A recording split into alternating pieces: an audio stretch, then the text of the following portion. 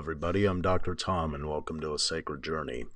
I'm very honored that you chose to share your time with me today, and I hope this program will help answer some of those pressing questions that call upon your psyche's need for body, mind, and spiritual balance. Today, we're going to explore a construct of the shadow, an archetype that is very familiar within the constructs of analytical psychology, especially as it relates to moving us towards finding that inner light. In any psychology of self-development, shadow work has to be undertaken in order for us to understand the elements of the popular word emotional baggage, quote unquote, baggage, that we take with us. Well, what is the baggage that we carry along with us? Some of the baggage is locked in the storylines of the past that we carry with us. This baggage is something that we have easy access to in analytical psychology as well as psychoanalysis. This is the realm of the unconscious. It's the storylines, the feelings, the emotions, the thoughts, all that may not be actively present to our conscious mind in the moment. As it relates to the stories that help form these elements of the mind and their effects on the current moment as well as future fears or anxieties that may be present. And so, what the baggage is simply just the stories of our life compounded and stacked upon one another as a means to help justify and amplify the emotions that we have easier access to than others. Now, these emotions can be both positive or negative. We could associate numerous stories of love, for example. However, those love stories may also be associated with more primitive feelings, more negative feelings such as hurt or pain or sadness. Even anger or fear can be present in the stories that we associate with love. So, in the modern era of diagnosis and fast track treatments that yearn to soothe humanity's ever decreasing attention span, oftentimes we fail to consider the complexity of emotional response, especially as it relates to the storylines that we create during our lifetime that can not only lead to self understanding at a much deeper level, but also to the capacity to maybe find that inner gold, to find those glowing embers of passionate flame within the ashes of the scullery pit that we may be sifting through. So let's take a look at the element of the shadow. Let's take a look at the element of those ashes that Cinderella may have sifted through to call for help from an enlightened being. Maybe it is a fairy godmother, or in the fact of Ash Boy, a Nordic tale where he also sifts through ash. Maybe it's an element to find some of the inner gold within. In the modern era, and especially in the medical field of psychology and therapeutic treatment, we tend to focus on methodologies that solely examine symptoms or problematic behaviors a person may feel. While these may be problematic in the moment to the person, they also can carry with them not only a human element present, but they could also carry with them avenues for exploration that could lead to a deeper understanding of some of the conditions that are within. I believe full heartedly that we are collective beings. Now, I'm not saying this in the manner that each person is a part of another person, because we all live very individual lives.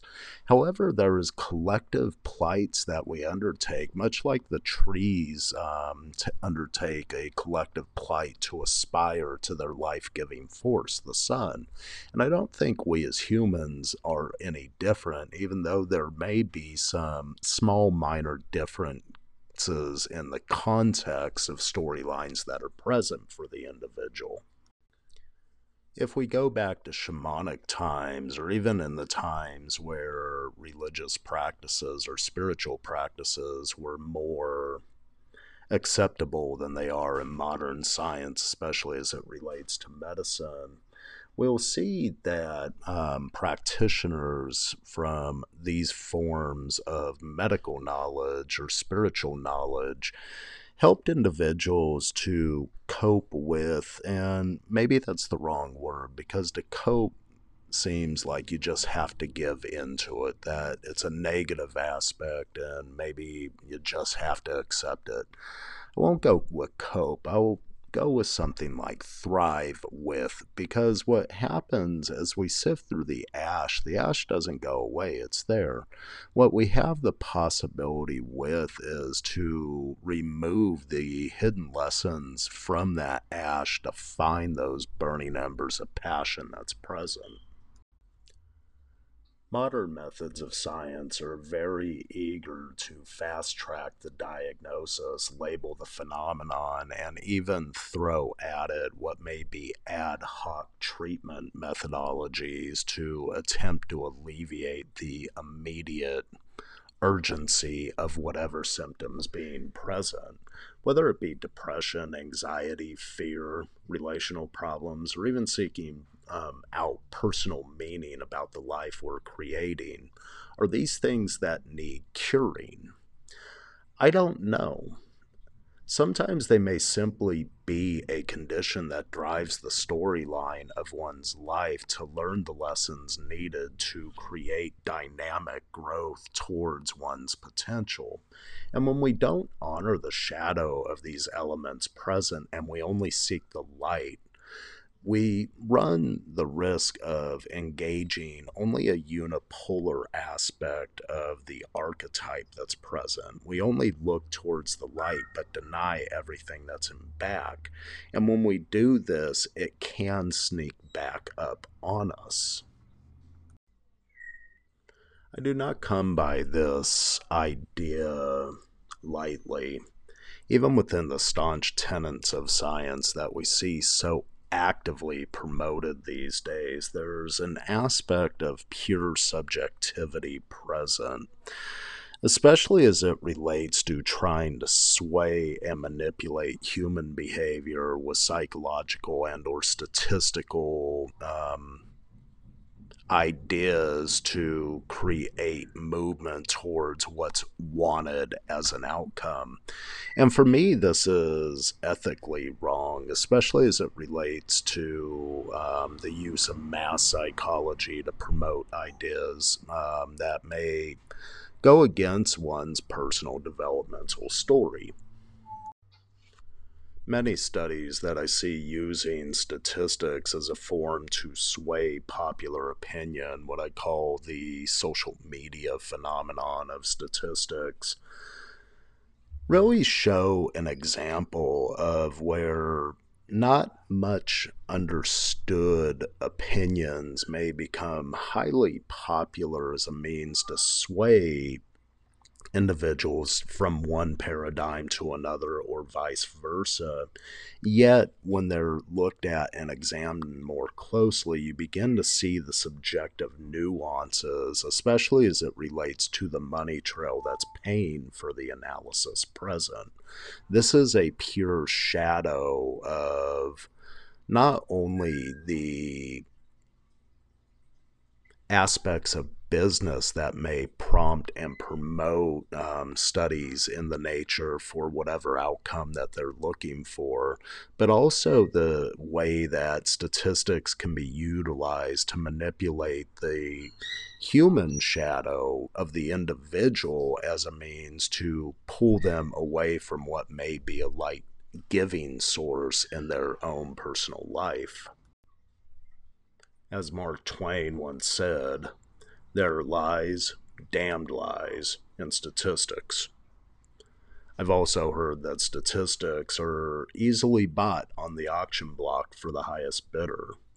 And that really leads into an element of the golden rule. And no, I'm not talking about the rule that is so pressing and should be prevalent in our society: do unto others as what you would want done unto you.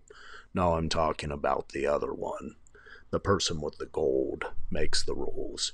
And this is a sad facet of what we see, how statistics and the tenets of science, which are very different than statistical analysis, are used to manipulate human behaviors in modern times. Now, every person has a shadow, but each entity, each business, each government, each hierarchical social order has a shadow within itself also. Now, there's overarching beliefs that are present within these shadows. People that are raised within a village, within a community, within a state, within a nation, all of these individuals, they have different elements of cultural shadows they may be dealing with. And this is fine because sometimes the collective shadow does integrate within the individual shadow, and it creates some of the shadow work needed to begin to find not only individual light to take that first step, even though we may not have knowledge of what the total outcome is. But nevertheless, we take that first step, we create incremental change within, which in turn can create incremental change outside. Now, Mother Teresa, and I'm paraphrasing her within this, also caught on to this aspect. There's incremental change that can occur as it relates to the globe, to the world, if we go home and love our individual families. Now, this is paraphrased from a speech that she gave, and it's also a popular quote. But when we begin to talk about elements such as this, there's a presence of the need to love at the small level first, to make sure that our own affairs are in order before we begin to look at going after the affairs of others. Now, this is a difficult task because many, in fact, most, are externally oriented. They aren't internally oriented. Going inside into the shadow can create a very scary experience because no one wants to dig around in that baggage. A lot of times it's associated with pain and hurt. There's lost love. There could be lost loved ones. There could be bad feelings or storylines even associated with lost loved ones, which can make the trauma complex. So what can we do? Author Walt Whitman once said, "Keep your face always towards the sunshine, and shadows will fall behind you." I think there's a lesson here.